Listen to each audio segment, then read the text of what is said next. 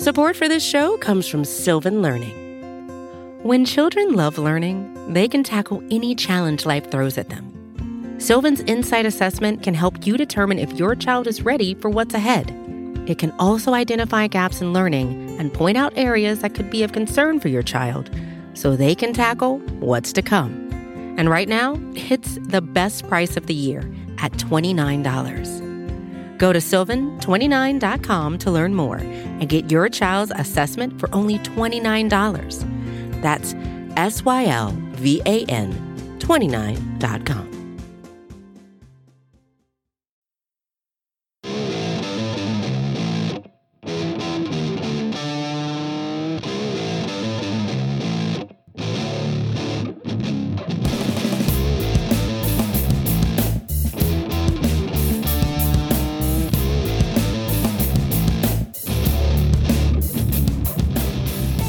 What's up, everybody, and welcome to episode 178 of the Talking Chop podcast.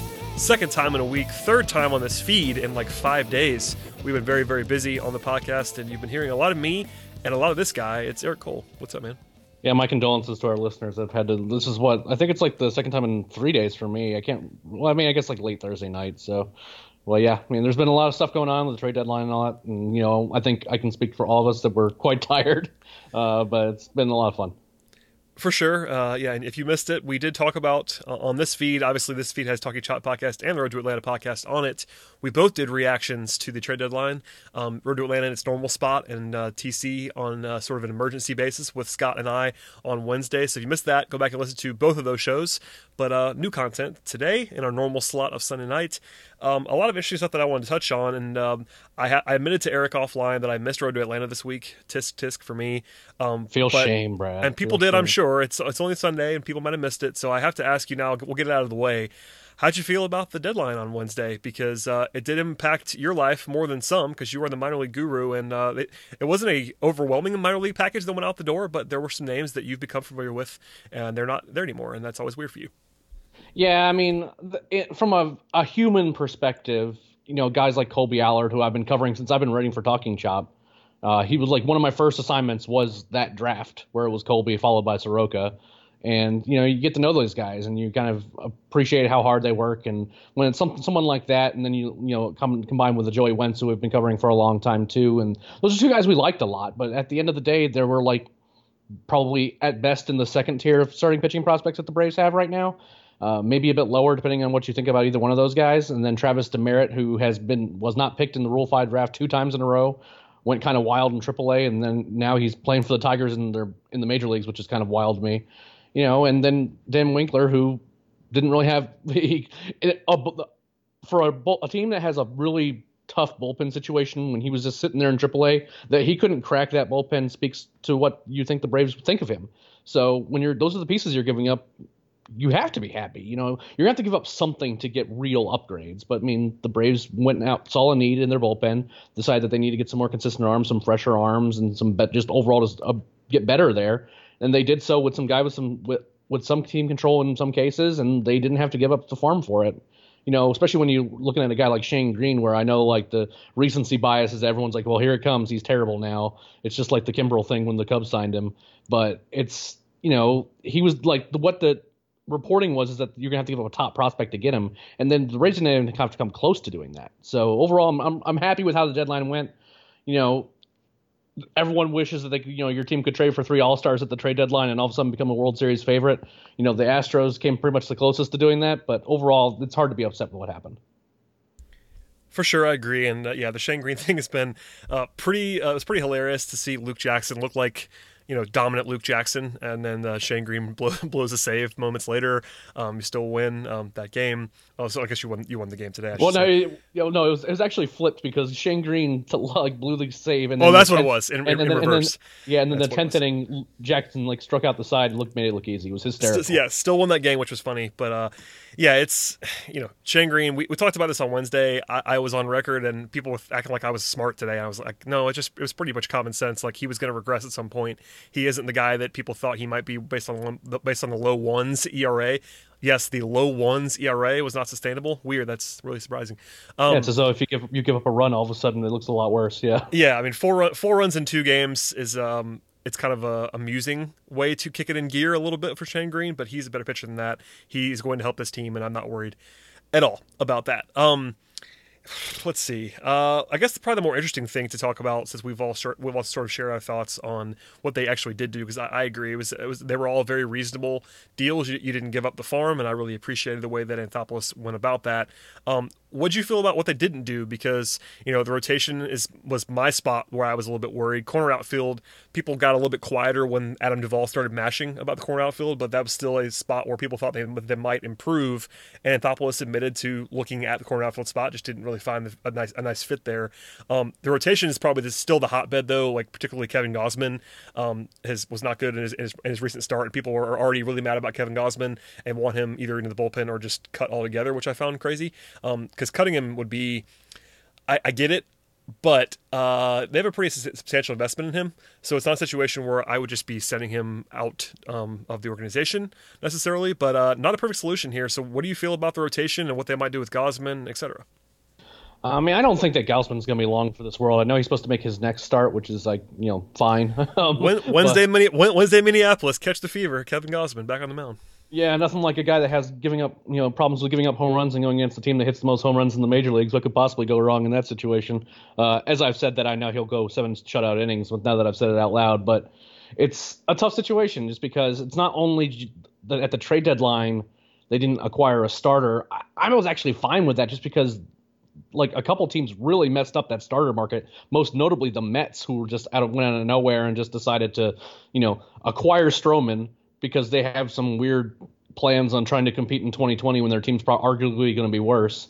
And then you have that combined with the fact that they had the pieces that you would really want, either Zach Wheeler or if you were trying to maybe get a guy with more team control, Noah Syndergaard. And then they tried to set the market with those guys after they paid a bargain price on Stroman, where teams were going to be like, we're not going to pay that price when you just traded for a starter who is arguably might have slightly less value than the guys you're talking about, and you want us to pay double the cost. It's just not going to happen. So if you wanted to get a starter, you're going to have to take on, for example, Zach Greinke's money, which I'm sure the Braves probably talked about. But when they're trying to take on the Mark Melancon money and all that other stuff, it's like you can't really do that with that big of a contract without having to really use the prospect costs. And that was a pretty expensive trade in prospects, even with taking on money.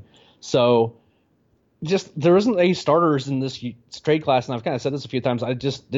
No one really moved the needle much for me. So as a result, it didn't really bother me so much. As in terms of what they're going to do, I imagine that Gausman will get one more start. If history proves, he probably won't be particularly awesome.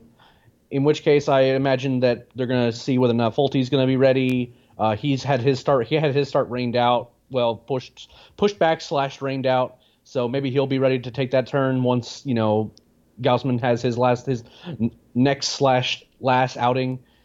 Maybe he's the option, because that's another thing they have to kind of keep in mind is that Fulte's kind of lurking there in AAA. They have a couple other guys like Kyle Wright and Bryce Wilson lurking down there too. What do you really do when you have these guys that potentially could be the easy answers, but they're bits of gambles versus going on a starters market where the options don't really floor you? Maybe at the end of the day, just decide, hey, if we really think it's going to be a marginal difference, we might as well go with the guys that we have in house and not have to give up any assets for them. So I don't think Gausman's going to be in the rotation much longer. As to who actually fills that spot, that's a little bit murkier, and it might be, there might be a little bit more trial and error this last month or two of the season. Yeah, I think they're praying that Fulte is Fulte in capital letters and he can fill in that spot. That'd be the easiest solution. If he's not that, then they have some problems. What do you make of Gausman in the bullpen? It's a popular notion because he's more of he's basically a two-pitch guy at this point, which is not great for a starting pitcher. The problem is he's right-handed, and they now have a lot of right-handed relief pitchers. So, I mean, I was kind of in favor of maybe trying Gausman in the bullpen before they added all these arms, but even like Jacob Webb's coming back now pretty soon as well. They have all these right-handed arms, and Josh Tomlin, who is like the logical, long man. Snicker seems to love Josh Tomlin, and he's been pretty decent this year as well. So, I'm not sure there's a spot for Gausman. Even if the theory of that kind of makes some sense to try him there to try to get some value on someone who throws hard and might have some good stuff in the bullpen, there just isn't a place to really put him now, which sounds weird, but it's kind of true for a right-handed pitcher. Yeah, and the thing about Gausman that kind of kills me is that he's a two-pitch pitcher, and one of his pitches isn't very good. And that, because his splitter is legitimately very good. It's one of those splitters that you can get guys to swing and miss on if you have another pitch you can pitch off of. The problem is that his fastball, he has some velocity, and maybe if he was in the bullpen role, he could throw it a little bit harder, but it has no movement on it. And if you're not, and I think David Lee, friend of Talking Chop and many other people, said it best, is like, if you're not sitting fastball against Gausman, you're doing it wrong. Just don't even swing at the splitter. Just swing at the fastball, because you can make hard contact on it. He doesn't put much movement on it, and he doesn't really have anything else going on beyond like this mystery quote unquote cutter that he's been throwing in games that isn't showing up on Statcast or anything like that. The short answer to your question is that I don't have an easy solution. You seem really excited about Kevin Gausman, Eric. I have to say, you seem really, really energetic and optimistic about Kevin Gausman's future. That's all I'm saying. Yeah, I'm. Every time I watch him pitch, even when he gets like a 1-2-3 inning, he'll like have 2 hard hit balls that like went right at guys, and like everyone's like, "Wow, it looks like he might be turning the corner." I'm like, "Did you see that ball that just got scorched right at Donaldson or something like that?" Like, he's not fooling anybody. He's just not getting guys to swing at his splitter. Every once in a while, he'll get ahead of a guy, and then he can throw his splitter to get a strikeout. But most of the time, it's hard contact, and he just has to hope it goes at somebody. And that's not a guy that I really enjoy like watching pitch. And in any sort of like medium to high leverage situation out of the bullpen, when you have that guy and he just pipes 95 straight down the middle, that's not something that I'm looking forward to either. So combine that with the problem with the Braves. I have all these right-handers in the bullpen, and most of them are arguably going to be better than him in bullpen situation. I don't really know what the fit is for him, maybe except when like rosters expand come September. Yeah, maybe they're just like hoping to cross their fingers and get to September, and maybe they just have another arm around it. That might be helpful. But I'm kind of with you on this one, and we'll see what he looks like. I've always been kind of pro Kevin Gausman, but he's not been great lately, and I can't really defend it too much at the moment. In fact, I was surprised he's starting on Wednesday. That could still change, I guess, theoretically, but for now, it seems like all signs point to that happening, and maybe that'll be the D-Day for him. Before we get to a break here, Eric, there's also this minor league roster crunch that seems to be talked about. You put a tweet out on Sunday afternoon, evening that I won't hold you to, but if you want to break some news, feel free to do that. But anything that strikes your fancy in the upper minors, because a lot of moving parts means that there could be some movement, I suppose. Yeah, it sounds like that's going to happen. I've been hearing for the last couple of days since the trade deadline, what's happened is when you free up an outfield spot, you free up a starting pitching spot, and you kind of other things moving, like in terms of AA, you can start moving guys up and down to kind of make things work and figure out exactly what you want to do, which they couldn't really do right now. Like, they would just be swapping guys like between AA and AAA to kind of get a guy to AAA, and I don't think they really wanted to do that. But now that they have some open spots on rosters, based on what I'm hearing, and again, this can change because these things often do change based on what the rosters need at any given moment, and it could happen later or it couldn't happen at all. But I would not be surprised if we saw Christian Pache, Drew Waters, Ian Anderson, and Tucker Davidson in AAA sooner rather than later. I'm not exactly sure how and when that'll happen because, again, in terms of when things are announced and how they get to starter schedules and all that other stuff, getting guys the time that they want. But based on what I'm hearing, and there's a lot of smoke. I wouldn't say that anything's official or anything's locked in yet, but I would not be surprised if we saw those 4 guys in Gwinnett very soon. And you're talking about 4 of the Braves' top 12 prospects or so, with Ian Anderson, Drew Waters, and Christian Pache being the top 3 in the organization, all of a sudden showing up in Gwinnett. That'd be a big deal. Yeah, I mean, as someone who lives in Atlanta and it was sort of not born, but grew up in Gwinnett County, I'd be pretty excited to go up and maybe see those guys play locally. I don't live that close to the stadium anymore, but that's a pretty easy little drive for me with some traffic, I suppose. But I have a lot more incentive to go up there and watch those guys than I do now. So that I'd be pretty interested in that. And I know you guys would be interested in just having those guys closer to watch them because, you live near here and you can get there a lot easier than get to Mississippi, right?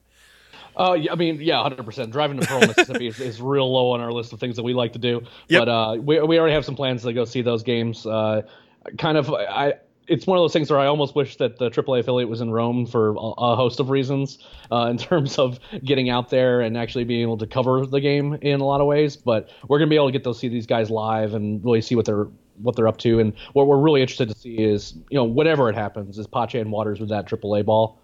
Seeing what happens, because those are 2 guys that I think we might see a spike in power output, in which case I expect to get about 2 tweets a day as to when we're going to call them up to the majors, which will be funny. Oh, the minute it happens, the minute they go to Gwinnett, before they even take a swing, you'll be getting tweets about how. Oh, I'm getting it now. Yeah, I was gonna say, like, who needs Gwinnett? Just bring him up, because it has happened before. So everybody always likes to find the one exception to the rule of like the guy who skipped AAA altogether. And yeah, Eric, why can't this happen? So yeah, I will. I'll let you guys talk about that as much as you want to on the Road to Atlanta podcast, and also please direct your tweets to Eric at Leprechaun on the Twitter machine about all the young guys, because I have no answers for you. All I'm going to do is ask Eric. Just so you know, if you ask me about a prospect, all I'm going to do is DM Eric and say, Eric, what's the answer to this question? And then I'm gonna pass it along to you. You'll tag me on it. Yeah, one of those two. One of those two things will happen. If I want to be serious and answer you, I will research it by asking Eric, and if I don't want to be serious, I'll just tag Eric. So there you go. There's a look behind the curtain. Okay, we're going to go to a quick break here before we come back, talk more about what actually happened on the field this week, Dansby Swanson and Tyler Flowers, etc. And we'll come back after this short break, so stay tuned for all of that. Support for this show comes from Sylvan Learning. As a parent, you want your child to have every opportunity, but giving them the tools they need to tackle every challenge, that takes a team. Now more than ever, educational support tailored exactly to what your child needs can make all the difference. That's why parents have trusted Sylvan Learning for 45 years as the ultimate teammate in their child's educational journey, instilling in them a love for learning and a passion for reaching the next level. And Sylvan's Insight Assessment can identify gaps in learning and areas that could be of concern for your child. It's a 360-degree view into your child's learning that you can't find anywhere else, and helps ensure that your child didn't miss something in school that might put them at a disadvantage in the future. And right now, it's the best price of the year at $29. Go to sylvan29.com to learn more and get your child's assessment for only $29. That's SYLVAN 29.com. Hey, this is Scott Galloway, author, professor, entrepreneur, and most importantly, host of the Prop G podcast. We got a special series running on right now called The Future of Work, where I answer all your questions on, surprise, the future of work. Questions including, what are we missing when we work remotely? Or how do we handle work-life balance when a major opportunity comes knocking? From the provocative to the technical, we're offering insights you won't want to miss. So tune in to The Future of Work, a Prop G Pod special sponsored by Canva. You can find it on the Prop G Pod wherever you get your podcasts.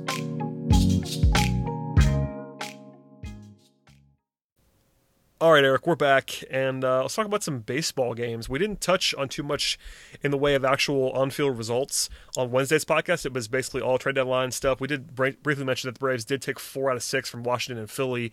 There wasn't too much going on there before you get into the early week part. But you know, the Cincinnati series was a give and take. They went 2-2. It wasn't a disaster, but they had some interesting moments along the way. Today's game was particularly frustrating in some ways because they came back to tie it. By the way, a majestic bat flip from Ronald Acuna. Bat flip of the year. My goodness, to tie the game in the ninth. That was one of those moments where I don't get too fired up usually anymore.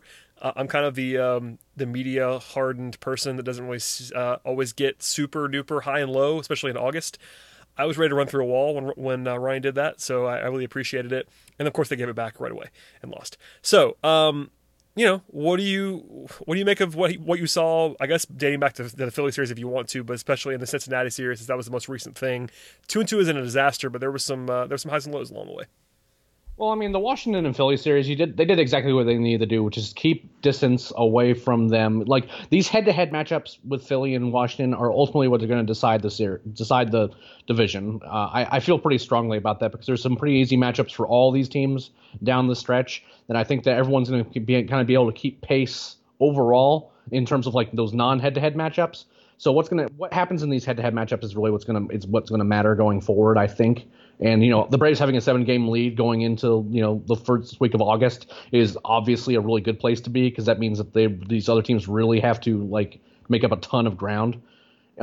As for the Cincinnati series, I'm just going to be honest. One of the things that really frustrated me about this is I think this might be the worst umpiring crew in Major League Baseball in terms of calling balls and strikes. It was not popular on the Twitter machine. I can say that I was not dialed into all 4 games like start to finish, but what I watched was not great, and what I read from people that I trust, not just like the crazy fans, was also not great. Like everyone seemed to be in unison that it was pretty rough this weekend.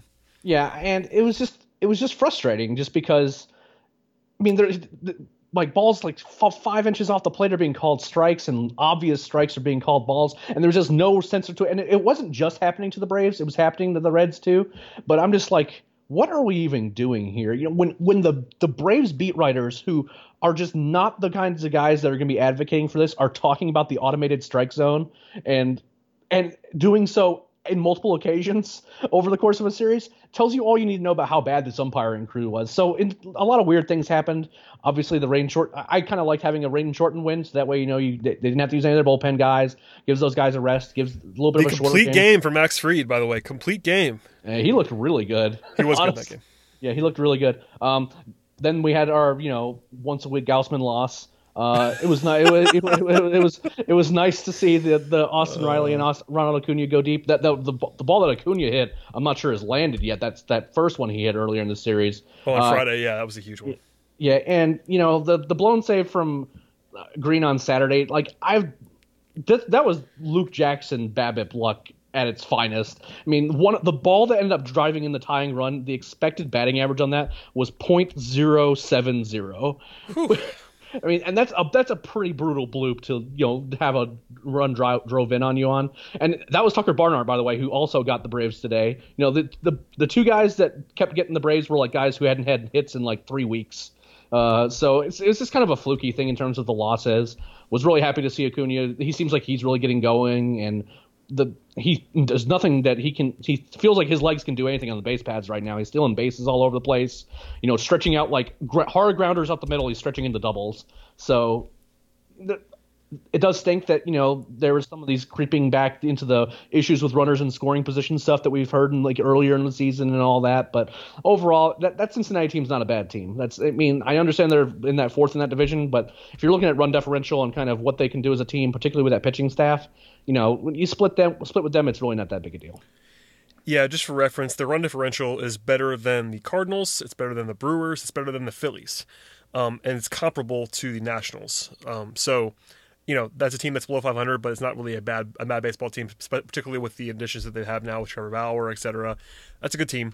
Not a great team, but a decent one anyway that you split with. And, I think I saw a stat that Braves were 6 of 30 with runner scoring position in the series. I know they were over. I know they were 0 for 11 on Sunday. So one of those spots where you just couldn't time stuff right, and your bullpen gives it up a little bit for you. It's frustrating because of the fact that Green just came in to do just that, to make you look better. But nice moments from Martin, by the way, who came on immediately and looked fine. Melanson, mixed bag, I suppose. But yeah. I'm not really worried. He was fine. Like, you know what I mean? Like, it wasn't awesome, but he didn't blow you away, but he was fine. It wasn't. I mean, I guess the moral of the story is the Braves are still up by 7 games right now, and games were finished on August 4th. 7-game lead going into August 5th. That's again a pretty fantastic situation. There's only so much we can say about that, but they played 113 games, so that means they have 49 games to go, up 7. I mean, they got to be a massive favorite, and everybody knows it. It's not over by any means. No, but it is not. As long as you take care of business and just play reasonable baseball the rest of the way, you're in great shape. So, no worries. That's kind of where I'm at with it. I am feeling optimistic, but I'm certainly not like planning my trips to the playoffs or anything like that. Yeah, that's probably a safe way to put that. At this point in time, we'll obviously discuss that much more in the next 6-7 weeks before we get to the playoffs. Okay, a couple of situations that I wanted to at least address before we get out of here. It'll probably be a little bit shorter today because we did a lot of podcasts this week. But 2 player injury, one of them was injury, one of them was performance related conundrums that we got asked about a lot that I wanted to pass along to you to get your reaction. Dansby Swanson, it looks like he's going to be delayed a little bit more. There was some talk today. Brian Snitker said that he's going to be reevaluated in the next 2 or 3 days. May not return at all in Minnesota. May have to wait till the weekend, maybe to come back. Any worry at all, first, about Dansby's health and the way that they're treating that? And then I guess part 2 of that is people were a little bit upset that Camargo keeps playing over Culberson because Camargo's been pretty bad for most of the season, honestly. But yeah, I mean, I have no issue with that necessarily, but I think with the way that Camargo's been playing, I also don't have a problem at all if they go to Culberson, because Culberson's just been better than Camargo this year, so I totally get it. Yeah, so I am a little bit concerned about the Dansby situation just because it seemed like they were optimistic, and it feels like there was like a setback of some kind. It makes me worry that heel injury may be a little bit more serious than they're letting on. It goes from, hey, he felt a lot better today, we think he'll be back when it's time to activate him, and now it's been pushed back a couple of times. makes me wonder if maybe there's just something else going on. And, again, when you hurt your foot and, it's kind of like on a weird, awkward step, you worry about like, little tiny breaks or something like that can like lead to significantly more time on the injured list. But I'll take them at their word. And as for the Camargo thing, I'm honestly, and look, this is coming from you and I who have loved Camargo as a super utility guy who can come in and in these situations give you meaningful at bats and actually like produce a bit. He has the range of a beer league softball player right now, and his at bats have been terrible. I mean, his numbers are. Listen, I was always a little bit lower on Camargo as a hitter than some people were when they were talking about him being the full-time third baseman. Sure, but I thought he was better than this. I still think he is, but for the season right now, his slash line, it's not that small of a sample. About 213 plate appearances. It's not a huge sample, but not a small one either. 220. 264 on base, 340 slugging, so about a 600 OPS, a 52 WRC plus for the season. Defensively, the range has never been fantastic, never been a huge strike, but he's not moving very well. He obviously has a cannon for an arm, and I think defensively he's almost underrated now. There was people that were like talking about how bad he is at shortstop. I'm like, he's not. I wouldn't say he's bad. He's not Dansby by any means, but the overall performance for Camargo speaks for itself. He is a negative .6 Fangraphs WAR this season. And it's not wrong. Like he's been that bad, honestly. Like I'm not sure he's that. I mean, I think he's not that bad long term. We saw what he was last year when he was a 3-1 player. Like I don't think you just suddenly go from being a 3-1 player to being sub replacement level overnight. But man, it's been rough and it's like really kind of tough to defend. I know they want him to maybe play a little bit more and sort of get his groove back, but at a certain point, it's kind of rough. And I think if I had to bet now, he probably goes to the minors when Dansby comes back. I thought it was going to be. I think so too. I thought it might be Riley, honestly. But with the way the Camargo looks, Riley, you can at least bring in and kind of have him be your super power bat if you don't want to play him every day. Camargo's just been so bad. Like it's tough to rationalize playing him, which it's brutal to say. I think he's better than this, but he just isn't showing it right now. Well, see, here's my thing about it is that I at least see like a mind at work and like progress being attempted on Austin Riley's part. He's just having a lot of trouble with breaking balls right now, and that's just. Well, he's super young. Like he's super young, and his ceiling is a lot higher than Camargo's ceiling. Like, by a mile. Yeah. You're playing Riley, at least in part right now, because of the future. Like the present definitely matters, but Riley, your concern with him more than anything else right now is, they think he's their long-term third baseman. So if that's the case, you want to get him right, and that means tinkering and doing little things and try to improve. Camargo is not super old. I think he's still 25. Yeah, he's still 25 years old. He's not like washed up or anything, but he's not going to be a future starter for your team probably. So if he's not playing now and not producing now, it gets really tough to play him. And my biggest thing is it looks like there's like a lack of like effort and energy on the field, and he almost looks like he's out of shape. You know what I mean? Like it just looks like he's like tired and doesn't like isn't really running things out, isn't really like putting a lot of effort into the plays in the field. He doesn't look like he's in shape at the plate, and his swing looks all out of whack, particularly from the left side. There's just, again, for a guy that liked Camargo, never really loved him, but for what he did last year, like you can't deny he was a very important part of that division run last year. He really was. And to see it's a very stark difference in the guy that you're watching right now. I don't know if he has something going on or if he has like a lingering injury type thing, or is his head's not right just because of the role he's had to play this year. But watching him right now has been pretty brutal, and there's something not right. And when you're in the middle of a run like this where you're trying to hold on to a number 2 seed where you have home field advantage and you don't have to deal with the Dodgers until the end of the National League Championship Series, if that's kind of what your goal is right now, I don't want a guy who, can barely hit the ball, and it's almost like you prefer him not to swing the bat when he's at the plate because at least he has a chance of drawing a walk. He's not speedy, he's not giving you much defensively right now. It's pretty brutal, honestly. Yeah, I mean, he's never been a great athlete necessarily, explosive guy like that. I do think that the stuff about his temperament gets a little bit overplayed for me. I understand why it's out there because that's how he looks. Like, he looks disinterested sometimes, but my counter would be that he kind of looks like that anyway. Like last year, he's never been the most fiery guy, like athletically and all that stuff. So I'm a little bit wary to assign too much to his temperament because I don't know. Like, that might be true. Maybe he's not happy and maybe that's affecting his play. I will not argue with anybody that says that because I don't really know. For me, though, your point about him looking out of shape is, one that I wouldn't argue with either. Like, I'm not sure he is, but he just is moving a little bit lethargically. It's not a situation where I can tell you definitively anything about the way he's thinking or what anything that he doesn't say publicly. We just don't know. But the whole combination right now is that he's fielding.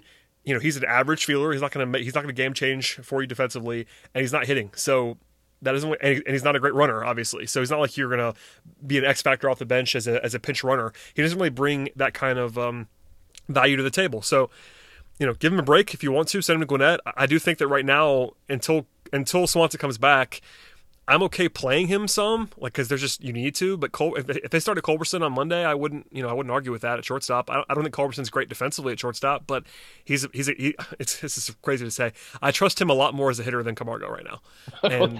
And here we are. We've come full circle. I mean, it's true though. I mean, oh yeah, 100%. For your life right now, there's no way you'd rather have Camargo in the box than Culberson. There's no way. I mean, it's funny, but it's true. Camargo anyway. Yeah, I don't think Culberson's like a savior at shortstop. I think Dansby needs to come back pretty badly. But Culberson, you can at least rely on his bat recently, so he's been hitting. And there you go. He can play everywhere. I had no issue with Camargo starting this weekend at shortstop. There was people that were like mad about it even like before the game today. I'm like, no, it's fine. I don't think that playing him is some great wrong that they have with Dansby out of the lineup. But when Dansby comes back, I will argue, unless he shows something crazy in the next few days, I will argue that Camargo needs to be the one that goes down. I think it's probably a 2-horse race between Camargo and Riley, unless somebody else gets hurt, because there's just not anybody else that can go down naturally. So it's one of those two guys, and I would rather see Camargo go down, which is it's a thing, Eric. I don't know. That's all I got. Not something I was expecting, because again, I really liked him in that utility role. Then that having a utility role on the bench is really valuable, but it has not worked out this year. He's not hitting. No. I mean, if he was hitting like even how he did 2 years ago, which is basically exactly league average, that's the kind of guy that we thought he was going to be. I thought he was going to be a league average bat that could play everywhere, and that is a guy who is valuable. Yes. He didn't need to be he didn't need to be the guy who was last year that was like a legitimate plus at the plate. That always seemed a little bit aggressive for me, and I said as much. But he's not. I didn't think he was going to be this bad, and I still don't think he's this bad. But he is right now, so that's all you can rely on. Pretty much, yeah. Yeah, weird. All right, last thing, I think. Tyler Flowers has drawn a lot of ire recently. I will be the first to say this has been a pro Tyler Flowers podcast for quite some time. I think he's been very helpful for the Braves for a long time. But recently, it's been kind of an adventure for Flowers. He did homer today, late in the game, to make my stat look a little bit better. But before that home run, he was 6 of his last 55 at the plate, so 6 of 55. That's very bad if you want to do the math there. On the bright side, it was 5 extra base hits and 1 single. So the extra base hits were there, so his slugging wasn't like a complete disaster, but it was not good. And that was about a month and a half of plate appearances for someone who's only a part-time player, obviously.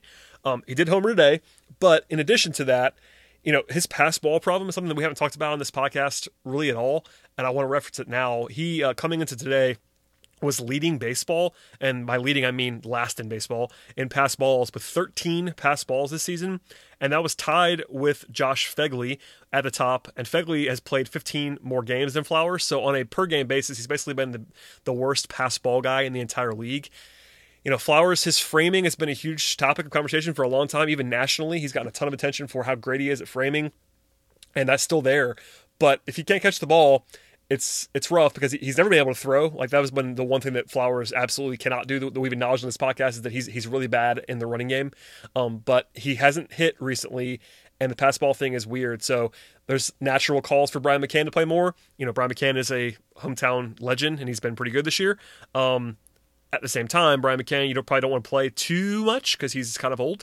And if you're looking down the line, you might want to keep Brian McCann as fresh as possible. So Flowers is going to play unless he just is hurt or something like that. But what do you make of this weirdness, man? I mean, the pass ball thing particularly, like, I'm not terribly worried about his bat because it's just going to come back, I think, unless he's just done immediately, which I can't imagine is the case. It's probably just a slump with the bat. But the pass ball thing is just kind of bizarre. I'm not really sure what to make of it. Yeah, I mean, it's been weird that he hasn't been particularly strong against left-handers this year like he was last year. It seems like a weird thing just all of a sudden to give up that big platoon advantage that you have, and just all of a sudden it's just not there anymore. This makes you wonder if things have slowed down for him a little bit in terms of how his body works. But, I think he's going to be fine. You know what I mean? Like, he has stated that he feels like he's in a funk in a lot of ways, and the pass ball thing he's also talked about that and the way he catches, there's like a lot of moving at the last minute, and I think that's a lot of thing that helps him with his framing is like he kind of does a lot of quick movements at the end so that way he can bring the ball back and it doesn't look like he's moved as much, and that helps steal those strikes. But when things aren't perfectly in line and perfectly in sync with when the ball's getting to you, all of a sudden the ball ends up at the backstop, which is not what you want to have happen. So I think he will be fine. I think he is a guy that could benefit from a little bit of rest. It's definitely it's the dead of summer in Atlanta, so it's not crazy to think that a guy would be gassed. And it's like it's super hot. And he's been catching a good number of games, and he's being relied on for a lot. So maybe you give McCann the lion's share of some starts for a week or something like that, and then maybe help him get right. And while he works on some things behind the scenes and making sure that his catching is where he wants it to be. But overall, I'm not super worried just because that tandem of McCann and Flowers has been productive. And as long as they're calling good games for this pitching staff that really just needs every edge it can get its hands on right now, then I'm fine with it. But when you have Flowers and then you also have Ender Inciarte, the bottom of the lineup has become much less exciting over the last couple weeks or so, especially with Riley struggling too. So it's just kind of one of those things where it's kind of like we were really spoiled for a while having this really long, very dangerous lineup, and it went south very quickly. Yes, it did. I tweeted today before the game started that Ender was hitting sixth in the lineup, and I wasn't upset about it, which tells you it tells you a lot, because I am famously critical of hitting Ender anywhere but basically eighth. But the lineup, the way it was today, I'm not sure I would have hit him sixth, but it didn't outrage me, which tells you about how the lineup is going right now at the bottom of the lineup. Just for some context on Flowers, there's some people that were really upset about Flowers right now. Like my mentions were kind of filling up a little bit this afternoon about how Flowers should be off the team and how he's useless and all this stuff. And just as a reminder to you, Tyler Flowers, as of today, coming into today, was already worth 1.5 Fangraphs WAR this season, so he's about a 2.5 WAR pace. And even with his struggles at the plate and 85 WRC plus, he's still not a bad, 50% catcher. The Braves, I've said this a million times on this podcast, and people are probably already hearing it in their heads right now. The combination of Flowers and McCann is one of the 8 or 10 best combinations in baseball at catcher. It just is. Even if Flowers is struggling, it's just the reality. Catcher is such a wasteland around the league that if your biggest problem is Tyler Flowers not being as good as he was last year and just kind of being a normal backup catcher, that's not a big problem. No, McCann can play more in the playoffs if he needs to, if he's still hitting. Obviously, McCann's been a much better hitter than Flowers this year, but all things considered, you're still fine. And I think Tyler Flowers is not going to suddenly be the worst hitting catcher in baseball. He's just not been that guy since, 2013. Like, he's been a pretty good hitter for a while now. Maybe he's just the guy he was last year, maybe even worse than that. Maybe his current line of 230, 310, 422 coming into today, maybe that's a real number. And if that's true, that's okay. Like, it's not good, but if, again, for a guy who plays 50, like half the time, that's a perfectly average catcher. And if McCann's still hitting, you're fine. Yeah, the line for catchers is it's very really low. It just is. Yeah. Okay, before we sign off, can we talk about Adam Duvall? Because he has been going wild. Yes, I took a minor victory lap on Wednesday. I'll do it again, though. That's fine. I have no problem with that. But yeah, Duvall, since he arrived, his slash line right now is 400, 421 with an 886 slugging percentage. That's pretty good. It's calmed down a little bit since Wednesday when I think he harbored, was it 4 times in the first 4 games, something like that? 4 in the first 5, I think, something like that, though. Now he has 5 home runs, and 2 walks, which is funny. But yeah, Adam Duvall is not going to be this, but it was nice to see him silence some folks with his barrage, and I can't wait for him to cool off again, which is what he's going to do, and people are going to get mad again. But that's just a reminder that Adam Duvall is a Major League Baseball player. Like, he's not a disaster. So yeah, I enjoyed it. Do you have takes on Adam Duvall, or is it like? By the way, it was amusing to see him hitting cleanup in the lineup today. I was like, wow, Adam Duvall was in the minors 2 weeks ago. Now he's hitting cleanup. Other than the fact that obviously he's looked really good at the plate. In addition to just the home runs and like kind of coming up in some big moments and going wild. He's had some really good at bats that have extended some innings. Those couple walks he's gotten came in some big spots, and he's overall. I've just kind of enjoyed the quality of his at bats rather than what we kind of saw last year, where it just looked like he wasn't even competitive at the plate. But more importantly, he's looked really good in the field too. He's had some big time throws at home, and he can field. That was the thing. Yeah, People always thought that he was a bad fielder, and he wasn't. He's never been a bad fielder. He's fine. He was actually a really good one. Yeah. Yes. And it kind of kills me that people thought that there was like, oh, what are we gonna do without Markakis now? And now I'm looking at his F4, and his F4 is already higher than Markakis is for the whole season, and I'm just like, being able to produce power on a fairly regular basis can cover up a lot of crimes, and that's one thing that Duvall can do. And he's shown that in AAA. He had a really bad look after the deadline, and when the Braves got him, he was legitimately terrible. He was awful. It was a small sample, but he was awful. He was. Yeah. And obviously his current BABIP of 500 or whatever it is not sustainable. But I do like that he's been given this shot, and I think he's going to be a valuable piece down the stretch. I think that having a guy like him where you can rotate, outfielders in and out and giving guys rest, especially when you are currently in a comfortable spot in the standings. And the one thing that could get you is you get into September and everyone on the team is gassed, where you have a guy like Duvall, you have guys like Culberson. Hopefully you get, the 2018 or at the very least the 2017 version of Camargo, where you can put them back in and rotate guys in and out. If you can give these guys rest, it will do them a lot of good, and it will benefit the team long term. So even if Duvall turns back into what he's been in his career, which is usually like around a 250 hitter, and he hits some home runs, if that's the worst thing he is, it's fine. You know what I mean? He's still a really good and valuable piece to the team. Yeah, if he's simply the guy he was for the 3+ years before last year, he is a perfectly solid, standard corner outfielder. Now, it's a weird package, because it's low batting average, high power, but he was he was averaging 2 wins per season in the previous couple years when he was hitting 30 home runs, and that's fine. Like, he's not terribly sexy, and I think Markakis coming back would still be a nice boost, because Markakis, if used properly, is a very useful piece. He hit the ball well this year, and those guys would be a nice little tandem in a lot of ways. But it's definitely useful to have Adam Duvall, a professional caliber starting outfielder, just laying around when Markakis goes down, and that's been a nice boost. Now I wait for the slump. It's probably going to happen at some point, but he's already produced quite a bit of value. 5 home, just the shorthand of 5 home runs in 9 games is that tells you a lot already about what he's capable of doing, and it's going to slow down, but it's nice to see. At least I was pretty excited and sort of just basking in the glow of Adam Duvall not being terrible. It's nice. It was definitely nice, and I'm happy for the guy too. He could have easily shut down on the team and kind of just phoned it in down in AAA, but he worked hard, put up some really legitimately very good numbers down there, and earned his way back. Yeah, that's one of those nice stories that people always enjoy following throughout a long baseball season, is that Adam Duvall just grinding away and making his way back and making an impact immediately. That was pretty cool to see. So I guess the moral of the story right now in early August is the Braves are up 7 games in the playoffs, and that's where we'll leave it for now. They're in great shape, and I think, all things considered, it was a very, very busy week. The team's better than it was a few days ago. I guess Shane Green meltdown notwithstanding, he'll be better in the future, hopefully immediately. And looking ahead, any thoughts on the next couple series this week? Because obviously we're getting back into our normal schedule. We probably won't have another midweek podcast on this feed. Obviously, Road to Atlanta probably will in the near future. But Minnesota's good, and you're going to Minnesota, so I think anything remotely close to a positive result in that series would be nice to see. It's a 3-gamer, and then on to Miami to play a bad Marlins team. So 7 games. I think if you went 4-3 over these 7, you'd be really happy, considering Minnesota exists and you're playing at Miami instead of home, I guess. I don't know. Yeah, I mean, I think that's kind of where I am. Is just 4-3 on that trip is what you want.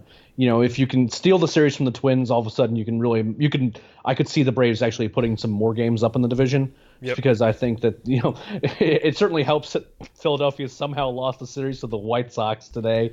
But it's funny just because between Philly and the Nationals, as long as you can keep putting together a winning record, I don't think you need to do it. It wasn't like when the Nationals were on that crazy hot streak where the Braves had to play out of their minds for a while just to keep them at bay, which is what basically happened. I think that the Nationals have cooled off a little bit. I think that some of those guys, some of their pitchers haven't looked quite as good and as sharp. I think that as long as the Braves are playing above 500 baseball, and a 4-3 trip would do that, that's where you want to be at the very least, just to kind of keep things where they are right now.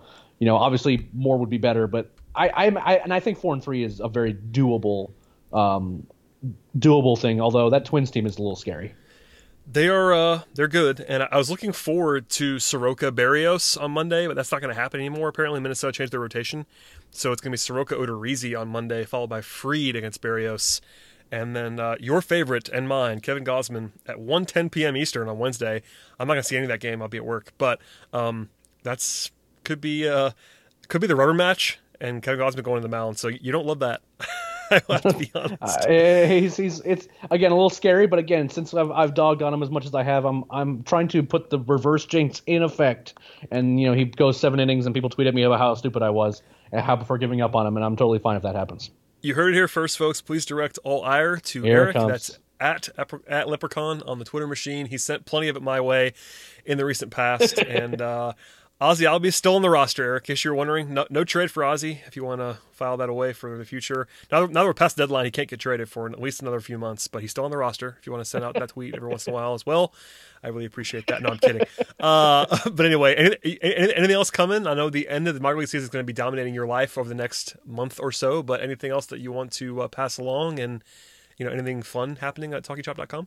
No, I mean, we're going to be doing some more work with Gwinnett. It sounds like the news about Pache and others is starting to slowly leak out now. So we're going to be doing a lot of work with the Gwinnett, looking at Gwinnett and getting views on those guys, whoever ends up there. So that's going to be kind of dominating our thinking beyond just covering the recaps and getting it done and kind of getting into this home stretch of the season. It's a very interesting part of the season because we're all excited because we want to see what's going on with these guys.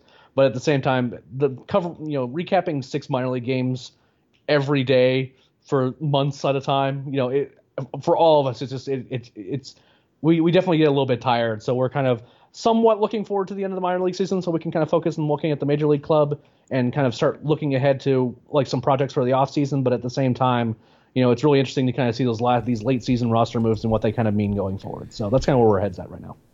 Yep, plenty to monitor, and as always, I will say it, if you are interested in the minor league side of things especially, we have the best coverage in the business that you can find, so check us out.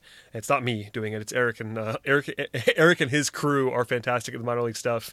I am just talking to a microphone a couple times a week and write ever so occasionally. So anyway, thank you, Eric, for joining me, as always, my friend, and we will talk very soon, I'm sure, and Road to Atlanta is coming soon, I suppose, but please subscribe to this feed, and you will find this podcast and the Road to Atlanta podcast, whenever they drop, we'll be here, and subscribe to all that fun stuff. Any final thoughts? Ender Inciarte was batted 6th today, and it wasn't terrible, and, I'm hopeful that the lineup looks better soon, and beyond that, this team's really good, and they've been a lot of fun to watch, so the people who are really upset right now need to settle down a little bit. Yeah, that's good advice. A good baseball team, 7 games up, and not even I will be negative as we head out of this podcast. Please subscribe, please tell a friend, and we'll see everybody later on.